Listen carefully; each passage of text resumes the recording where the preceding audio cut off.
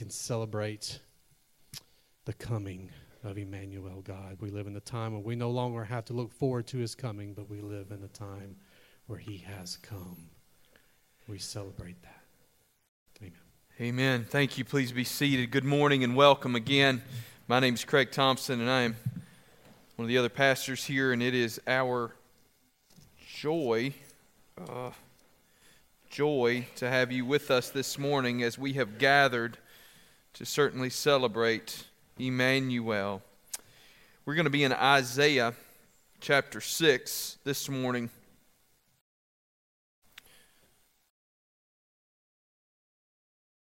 I lied to you. We're going to be in Isaiah chapter 7. I'm sorry. We're going to begin reading in verse, I really don't even remember what I printed in the bulletin, but we're going to actually begin reading in verse 10 and go all the way through 17. I think I've got 14 through 17. 14 through 17 is where we're going to focus, but we're going to begin in verse 10. As you're turning, a couple things. We do have a business meeting right after service this morning, so we'll conclude the service. If you're a guest with us, we greet you on the way out the door. I'm sure you don't want to hang around for that, but we do have to approve our church budget. Tonight, our cantata that adults and children alike have worked diligently on for the past few months at 6 o'clock. Please come and enjoy that. It should be a wonderful time just to really be ushered into the presence of the Lord here at the Christmas season. And then this Wednesday, something that we've done every year for the past several years now, we're going to be Christmas caroling out at Steeplechase Apartments in place of our Wednesday evening service. So would love for you to come out and be a part of that with us. We'll go out, and if you can't sing, that's fine. You can just sort of mumble along or just try and smile real big. But we'll go and just try and spread the love of Jesus there in that apartment complex. We'll take some coffee and some cookies, pray with folks, and attempt to share the gospel. So we'd love for you to come out and be a part of that with us on Wednesday night at 6:30. All right, hopefully you've turned by now to Isaiah chapter 7. Please stand with me in honor of God's word. Hear now, for this is the word of the Lord. Again, the Lord spoke to Ahaz, "Ask a sign of the Lord your God. Let it be deep as Sheol or as high as heaven." But Ahaz said, "I will not ask, and I will not put the Lord to the test." And he said, "Hear then, O house of David, is it too little for you to weary men, that you weary my God also? Therefore, the Lord himself will give you a sign. Behold, the virgin shall conceive and bear a son, and he shall call his name Emmanuel. He shall eat curds and honey when he knows how to refuse the evil and to choose the good. For before the boy knows how to refuse the evil and choose the good, the land whose two kings you dread will be deserted. The Lord will bring upon you and upon your people and upon your father's house such days as have not come since the day that Ephraim departed from Judah, the king of Assyria." Let's pray together. Father, I pray that you give us understanding and insight. Lord, as we have sang about Emmanuel, I pray that, Father, here at Christmas, we would take joy in the God who is with us. Father, be with us in this day. In Jesus' name, amen. O come, Emmanuel. I tried to get Kevin to let me sing that as a solo this morning. He doesn't trust me. I'm telling you, there are about 3 songs in all of our catalog that fall right within my range, and that's one of them, and you missed the opportunity, Kevin. You all missed a blessing, I'd just like to say. But incredible thing about that song, probably the oldest Christmas song that we sing. It was originally written in Latin. It was discovered and then translated into English. Because it was sort of discovered in an old Latin text, we're not sure, but possibly dates all the way back to the 12th century. The reason, for both of you in here that noticed that the song is spelled with an E, and in your Bibles and in the sermon it's spelled with an I, is because the song was originally written in Latin. And in the Latin, they just maintained the Latin version of that word as opposed to translating it from Greek and from the Hebrew and the Greek. And in your Bibles, it's translated with an I. Well, what is Emmanuel? Why Emmanuel? Because the great hope, the great need that we have in all the world is that God would not just be far off, but that He would be right here with us. I love hero movies. I like them. I don't like tragedies. I do like some romantic comedies. I'm kind of ashamed to say it, but it's true. But I love hero movies. But you know, when we watch a hero movie or we read a hero book, they never say, I'm going to send somebody. What do they say? Liam Neeson didn't tell his daughter, I'm going to send somebody to come get you. What did he say? He said, I will come get you. That's why we get so excited, isn't it? That's because deep down we all think we could be the hero. Can I tell you that the hero of this book is none other than the God of the universe who clothed himself in flesh and came down and dwelt among us. But he didn't just live among us. He lived perfectly among us and then gave his life as the perfect substitute for our sin so that we might be saved. The great need we have is not only for a God to tell us, but for a God who would come as the Savior. He is the hero of this book. He is Emmanuel, and he has come that we may have life. Now, this passage of Scripture in Isaiah chapter 7 is one that we read at Christmas, and most of you don't come across this passage except at Christmas or maybe once a year when you go through your yearly Bible reading.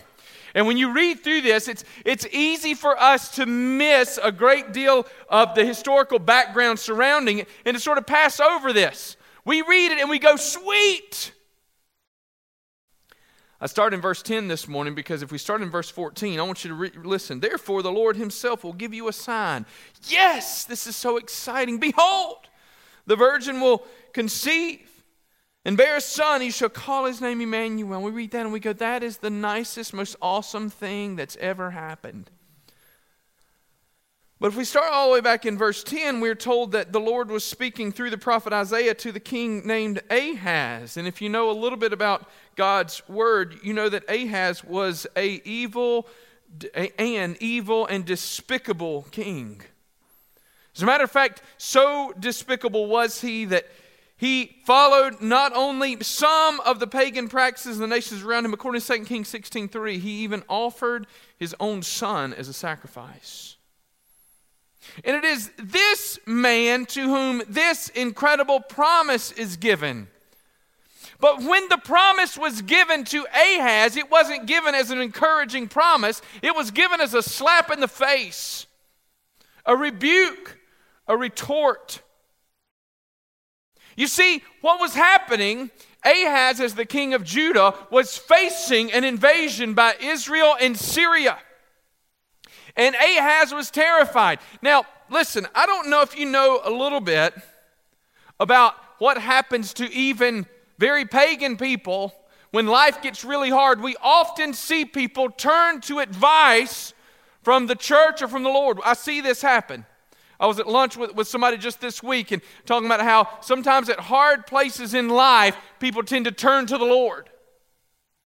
Folks, the unfortunate thing, and I say this as a warning to you to not wait. The unfortunate thing is many people turn to the Lord in an instant when life gets hard, but as soon as things begin to level back out, they're done. In other words, they want the comfort, but they don't want the obedience. Well, the Bible helps us to understand that Ahaz is facing a serious crisis. And in the midst of that, this pagan king is confronted by Isaiah the prophet. And folks, when Isaiah speaks, you kind of want to listen. This guy knows a couple of things. You'll recall that in the year that King Uzziah died, Isaiah saw the Lord high and lifted up. The Bible teaches us there in the beginning of chapter 7 that Isaiah confronted and the Lord was encouraging Isaiah in verse 3, go out to meet him. Look, this is a bad dude. And the Lord says, go on, Isaiah. You and your son. Whoa, God. I mean, it's one thing for me to go, but do I really have to take my buddy Shear-Jashub? It's a great name, isn't it? Wyatt thanks me every day that I didn't name him Shear-Jashub. Maybe we should, never mind. Shear-Jashub means a remnant shall return. It's pretty important. Why did God say take him? Here's the object lesson. You take him with you. But God says, I don't want you to be afraid. He says, be careful, be quiet, do not fear, and do not let your heart be faint because of these two smoldering stumps of firebrands, the fierce anger of Rezin and Syria. So he says to Isaiah, go, but Isaiah is supposed to say to Ahaz, you don't need to worry. It's going to be okay. Ahaz is like, I don't know if you looked around, but things are kind of bad. Isaiah gives a prophecy. All these things won't happen. Here's what you need to know, Ahaz. God has decided that this is not going to happen. You don't need to go and ally yourself with Assyria. If you will just trust the Lord, He's going to make everything okay. Listen to me. Some of you need to hear this today. Trust the Lord. You don't need to go and find alliances with Assyria. You don't need to go find alliances with all these other things. Will you just trust Jesus? He can make it okay. Well, the Bible says, as we continue to move forward, that Isaiah gives this great prophecy. But then the Lord spoke to Ahaz. Now, this is pretty awesome. The Lord spoke to Ahaz. How did the Lord speak to Ahaz? Ask a sign of the Lord. Let it be as deep as Sheol. But yet Isaiah's right there. Interesting. Y'all, when you're looking for a word from the Lord, be careful, because the Lord tends to speak through His people right here. The prophets, they speak, they scream to us. Ahaz, this ungodly man, is still, the Lord has a word for him. Did you show up here today and you've had no relationship with the Lord? Did you show up here today and you say, there's no way that God would have anything to do with me because I know who I am? This evil king who had done every detestable practice still heard a word of warning from the Lord because God was not finished. You know that God's not finished with you. While there is breath, there is hope. Lord spoke, ask a sign. The Bible says that Ahaz says, I will not put the Lord to the test. Now, folks, we're going to jump into our outline here in just a minute, but I want us to live right here for just a moment. See, if I hadn't given you all the background about King Ahaz, if I just told you that this man said, I will not put the Lord my God to the test, it would be really tempting for us to go, now that is a man with an incredible, powerful faith and trust in the Lord. Folks, do you understand that we need to look past the surface when we're seeking to speak to people about the Lord? We need to look past the Facebook posts when we're praying for people. And for goodness sakes, listen to me. If it's a celebrity that thanks God, you need to look past the thanking of God to everything else going on in their life.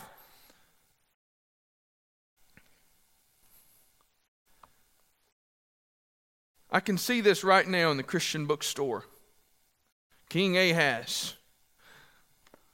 Beautiful wooden sign in farmhouse decor. I will not put the Lord my God to the test. Ahaz.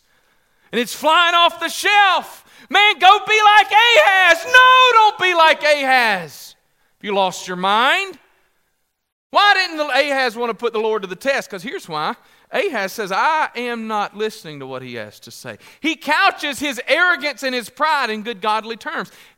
This would be fun. I won't do this. But wouldn't it be fun if I said, hey, raise your hand if you've ever been good enough to hide your sin in good godly language? How many of you? Yeah, we've all... If you've been in the church long enough, you've been able to do that, haven't you? Especially if you grew up in the church. Folks, if you grew up in the church, you can have this place convinced that you walk on water on Sunday mornings when all the while you're living like hell every other minute of the week.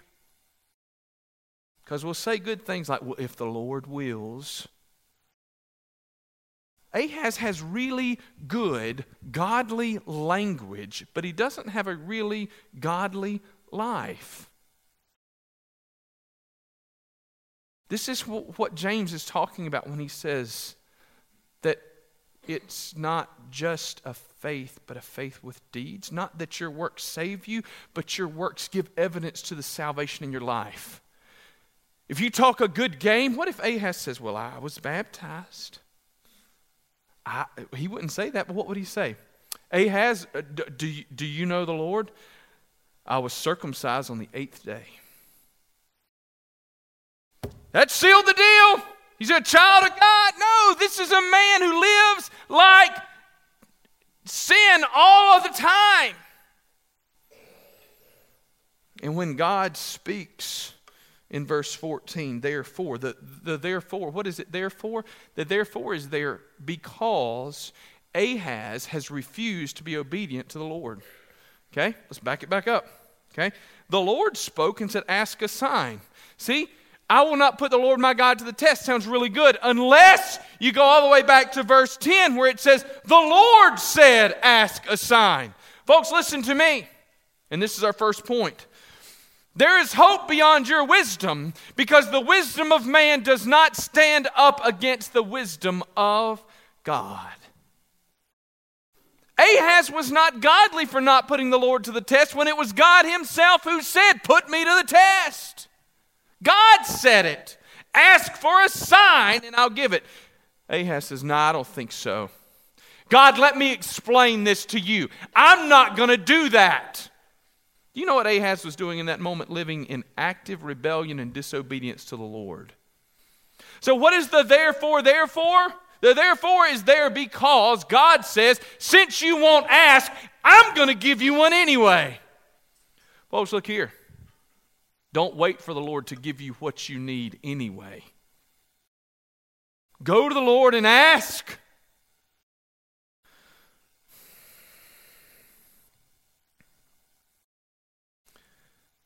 What does he say? Therefore the Lord himself will give you a sign. Behold, the virgin shall conceive and bear a son and shall call his name Emmanuel. Now, folks, this finds its ultimate fulfillment in Jesus. But how does this find fulfillment in Ahaz's life in that moment? He shall eat curds and honey when he knows how to refuse evil and choose the good. For before the boy knows how to refuse the evil and choose the good, the land whose two kings you dread will be deserted. Now, how does this find immediate application in Ahaz's life? There's a young woman that's going to conceive a child. Perhaps this would be Ahaz's child in that moment.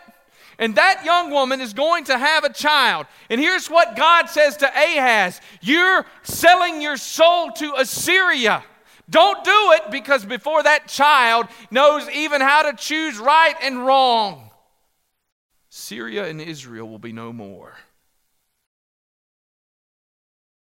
Call his name Emmanuel. What? God with us. Because Ahaz, I am with you if you will but listen.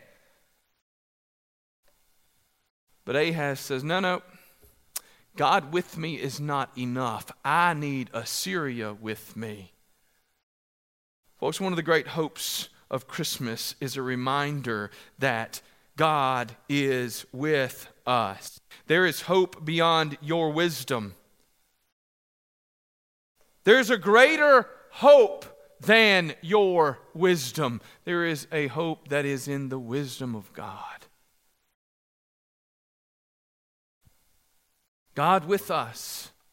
God with us. Folks, do you understand that in our wildest imaginations, we couldn't come up with something as incredible as God being with us? And yet that's the promise that he gives. In Ahaz's greatest imagination, he couldn't envision that God himself would be with him. And yet, the promise that he receives from Isaiah is, Ahaz, God will be with you if you will but turn. And Ahaz says, no. Listen to me today. God stands ready with arms wide open to embrace you and walk with you if you will but trust him today. Don't rely on your own wisdom. Lean not upon your own wisdom. Instead, what? Cast yourself upon the Lord.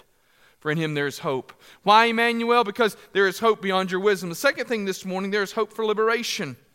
Again, the need in the immediate was for Judah to be rescued from Israel and Syria. They needed to be set free. And Isaiah says, you can't do this on your own. Sounds kind of familiar, doesn't it? Isaiah says you can't reach out for all the help in this world. You need more. But he says, but listen, it's already done if you will but trust. Folks, why Emmanuel? Because we all need to be liberated. We need to be liberated. We need to be set free from the chains that bind us. What are those chains? The chains of sin? The chains of pain? The chains of hurt? We need to be set free. We need to be set free to experience all that God promised that we could have in the abundant life of Christ. One thing that the prosperity gospel gets really, really wrong, is that somehow or other, if we just have enough faith, then we can be rich and we can be healthy and we can have everything we ever wanted. And that, of course, is terribly wrong. But I'm afraid that sometimes, in a fear that we become prosperity preachers, that we neglect to emphasize that in Christ, we do receive all of the riches of heaven. It's all yours. And it's all mine. Jesus did literally promise an abundant life. That's not a distortion of the gospel. Those are the words of Jesus. I have come that you may have life and have it abundantly, or have it to the full. He desires that for you. Folks, that was his his intended purpose at creation. Adam and Eve were set in the Garden of Eden with everything in the world, literally, that they could imagine at their disposal. I mean, you think about this. Here you are. I'm going to put you down right here. I'm giving you all the food you can have to eat. You can pet lions. I mean, really and truly, how many of you have sat around and said, man, I wish I could pet a lion? And they got to do that. Like a grown one, not one of those baby-like lion cubs at like some animal park, like a grown lion. Like that's, some of y'all don't really appreciate this. This is pretty awesome. I mean, they probably could ride a giraffe or something if they really just wanted to. What are the things that you want? You can have it all. What do you want to eat? Here it is. Hey, Adam, I tell you what, Adam, I'm going to even let you name the animals. How's that treat you? Sweet. I've often wondered if by naming the animals that meant he said lion, tiger, bear, if he meant John and Randy and Sue. I don't know. Be kind of cool, right? This is my pet lion, this is my pet tiger, and this is my pet lamb. And they all live with me and nobody fights and nobody eats each other. The abundant life that Christ promised. Folks, he intends for us to experience joy. Turn with me back to Psalm 1. I hope you know this verse. I hope you do, and if you don't, underline it, circle it. I can't encourage you to dog-ear the pages in your Bible, but if you're into that kind of thing, you can do that. I'm not. It makes me uncomfortable. Psalm 1:1, blessed is the man, happy, joyful is the man who walks not in the counsel of the wicked, nor stands in the way of sinners, nor sits in the seat of scoffers, but his delight is in the law of the Lord, and on his law he meditates day and night. This is God's desire for you. There is hope for liberation. There is hope for you to be set free. Folks, we're not supposed to be weighed down by the burdens of this world. We're not supposed to be carried away by depression and sadness and hurt and heartache. He died to set us free. Listen to me. He even died to set you free. God with us, the God who is with you, Emmanuel. He came to set you free, even from the sins that have been committed against you. Folks, this for me is one of the greatest joys of Christianity. Now, I have lived a privileged life in that I've never had to live up under or endure incredible sin being committed against me. I've never been abused. I've never been neglected. But here's the incredible hope of Jesus. For those of you who have, He didn't just die to forgive you from your sins. He died to set you free from those other things that hold you back. The evil, the pain, the suffering that has been inflicted upon you has no control over you anymore because Jesus has broken every chain.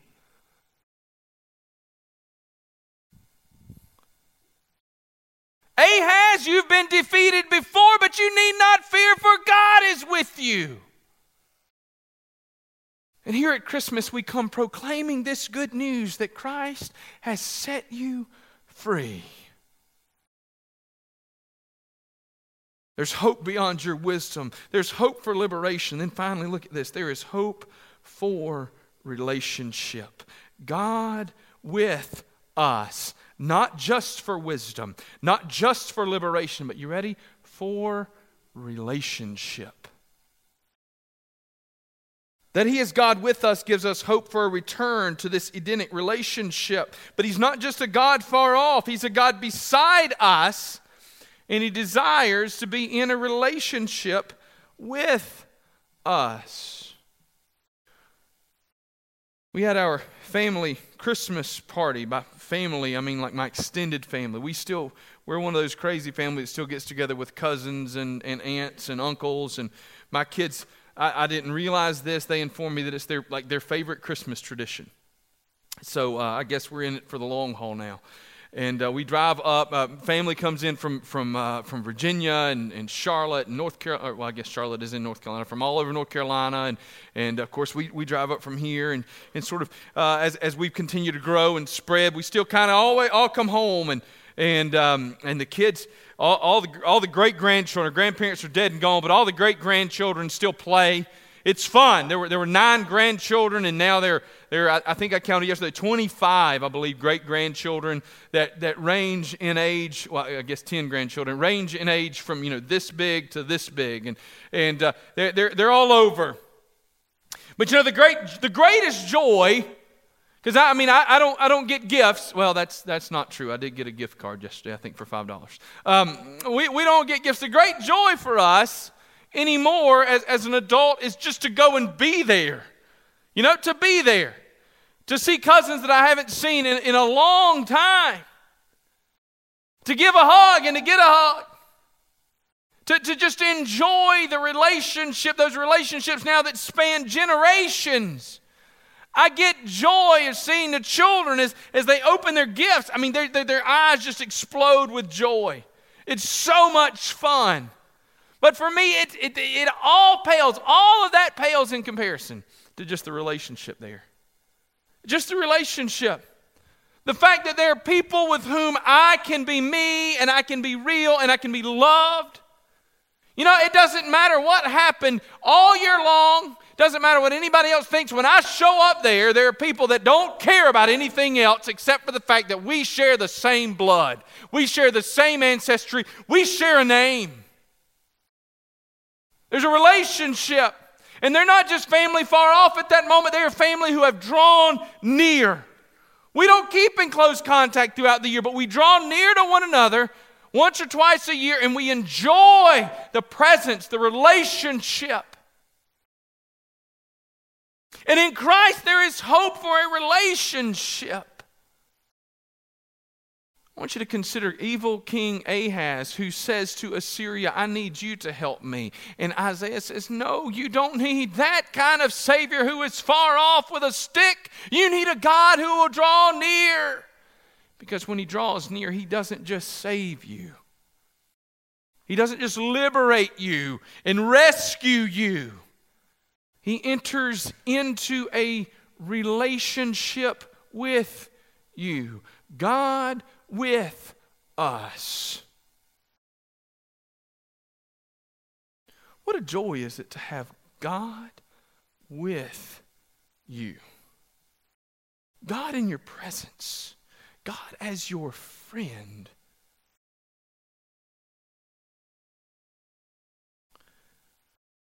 O come, Emmanuel, and ransom captive Israel.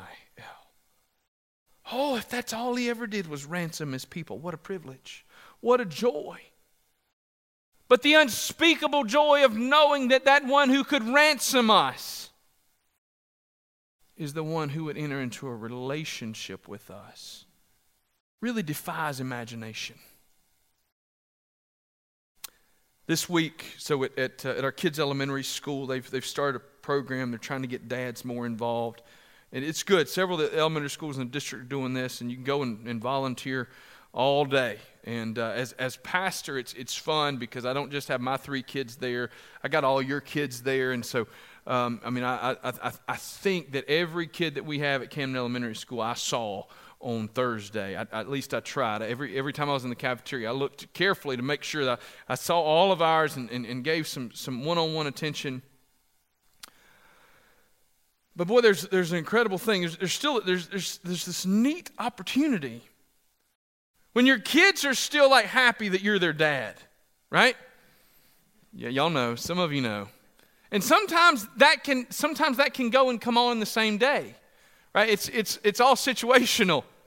Sometimes they're thrilled to death to see you one minute, but terrified to see you the next. But there is an incredible joy when my children want to see me. It's awesome. The little ones is still pretty cool, but I mean, when the bigger ones still like to see you, that's good. Aubrey's not in here, so I'll just rat her out. So I was at the school on Thursday, and she's just growing so much. Don't y'all tell her I talked about her. She'll be mad at me for weeks. But she's growing so much, and as our little girls mature, sometimes that relationship with Dad, they don't necessarily like to see him in public. It's hey Dad, I love you. Now go away, right? But for whatever reason on Thursday, man, she was proud I was her dad. Man, I was like this, right? I wasn't just the bank. I wasn't just the checkbook, right? I wasn't just the protector. I wasn't the savior, right? I wasn't just wisdom for her. I wasn't just a homework helper. I sat down beside her at lunch, and she laid her head on my shoulder, and I said, winning! Yes! I look around, I wanted to stand up in that cafeteria and look at everybody and say, y'all are losing, and I'm winning today. Because my 10-year-old just showed affection to me in public. I want to look at her teachers and go, see, right here. I didn't. I took it like a man. I said, hey, honey. Because if I'd gone any further, I'd have ruined it.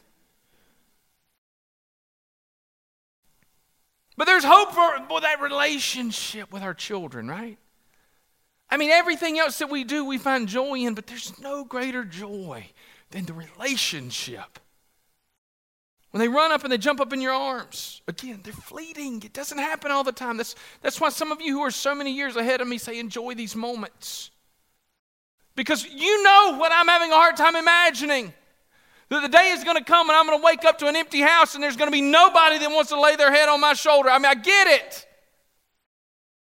It's the relationship. It's a privilege. And here at Christmas, our greatest hope is wrapped up in the name Emmanuel. He is God with us, who has come to set his people free, to give us great wisdom that we couldn't even fathom. But most incredibly, to enter into a relationship with us, to be known by us. Last story for the day. Yesterday was a big day for us. We had a big family Christmas thing, and then we had to leave one county and drive 2 counties over to a wedding. We were in the car a whole lot yesterday, and so we show up at this wedding, and one of Angela's family members walks up, and I was speaking to him, and this girl walks up, and he says, and this is so and so, this is Anna, and I said, oh, so you're with him? She said, yeah. He said, she claims me. Y'all, I've never been so surprised in all my life, because look, trust me, he has outkicked his coverage by a long, long way. I looked over at Angela and said, he better hurry up and put a ring on this girl's finger before she wises up. She wants to be known, like she's not embarrassed or ashamed. She said, I'm with him. She's proud about it. That's the kind of relationship you have with Jesus. How many of you have had this happen since you came to know the Lord? You meet somebody that you went to high school with, and you begin to try and talk to them. Can I pray with you? And they look at you like you're crazy. What do you pray? What? You say, well, I've got this relationship with the Lord. And they're very confused because all they knew was like you 20 years ago, and you today doesn't match somebody that loves Jesus. And they go, what? Do you know that if Jesus stood right beside you, and he does, because he is God with you, you ready for this? Watch. He wouldn't be turning his back and walking away. He wouldn't be trying to explain that relationship. It would be like the situation of the woman at the well. The Samaritan woman whose life was all messed up.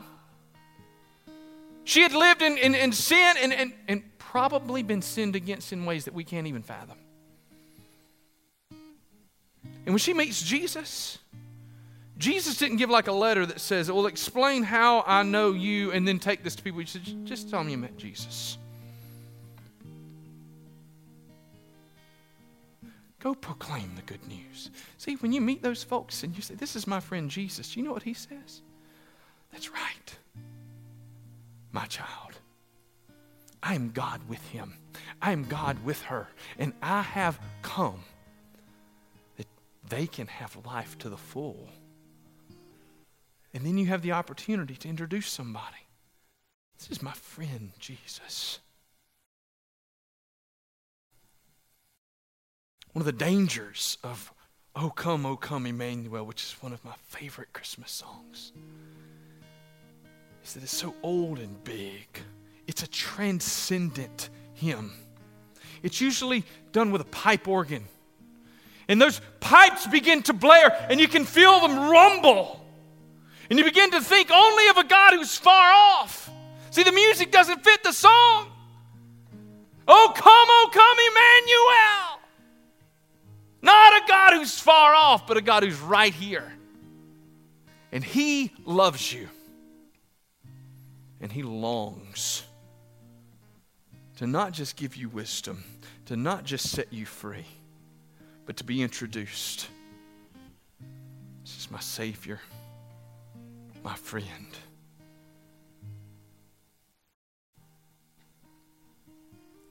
This morning, that word may come as a word of hope and encouragement. For some of you, it comes as a word of rebuke, as it did for Ahaz. You've leaned too long on your own wisdom, and today needs to be the day. Therefore, the Son has come, and his name is Emmanuel. But for some of you today, you need to hear that as a hug, as a word of joy and hope. You've been set free. He's not embarrassed of you. He's not ashamed of you. You can bear his name everywhere you go. He has spoken love over you. Would you come today and receive all that Jesus has? Would you? Would you come today and be loved by the King of the universe? Lean not on your own understanding, but a trust, not only in the wisdom, not only in the knowledge, but in the love of a God who died to set you free. Let's pray together. Father God in heaven, thank you that Jesus came as God with us, that he lives among us today in the power of your Holy Spirit. Thank you, Father God, that Jesus is even now interceding at the right hand of the Father. That's my child. That's my brother. It's my friend. What a privilege. What a joy. What a Savior. Emmanuel, in whose name we pray. Amen. Would you stand with us and sing?